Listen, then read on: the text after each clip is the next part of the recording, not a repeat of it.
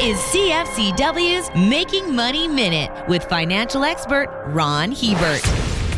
The last couple of weeks have been a game changer for big oil companies. Exxon, which is the world's second largest energy company, saw shareholders vote in a number of environmental experts and activists onto its board. Royal Dutch Shell suffered a stunning loss as a civil court in the Netherlands ordered the company to cut its carbon dioxide emissions 45% below 2019 levels by the end of the decade. And climate-concerned shareholders at Chevron's annual general meeting tabled a resolution for the company to develop a plan to cut emissions and then hold them responsible for the pollution its customers created when burning oil and gas. For more information, listen to our Making Money show hosted by Ron Hebert and Gord Whitehead at letsmakemoney.ca or cfcw.com.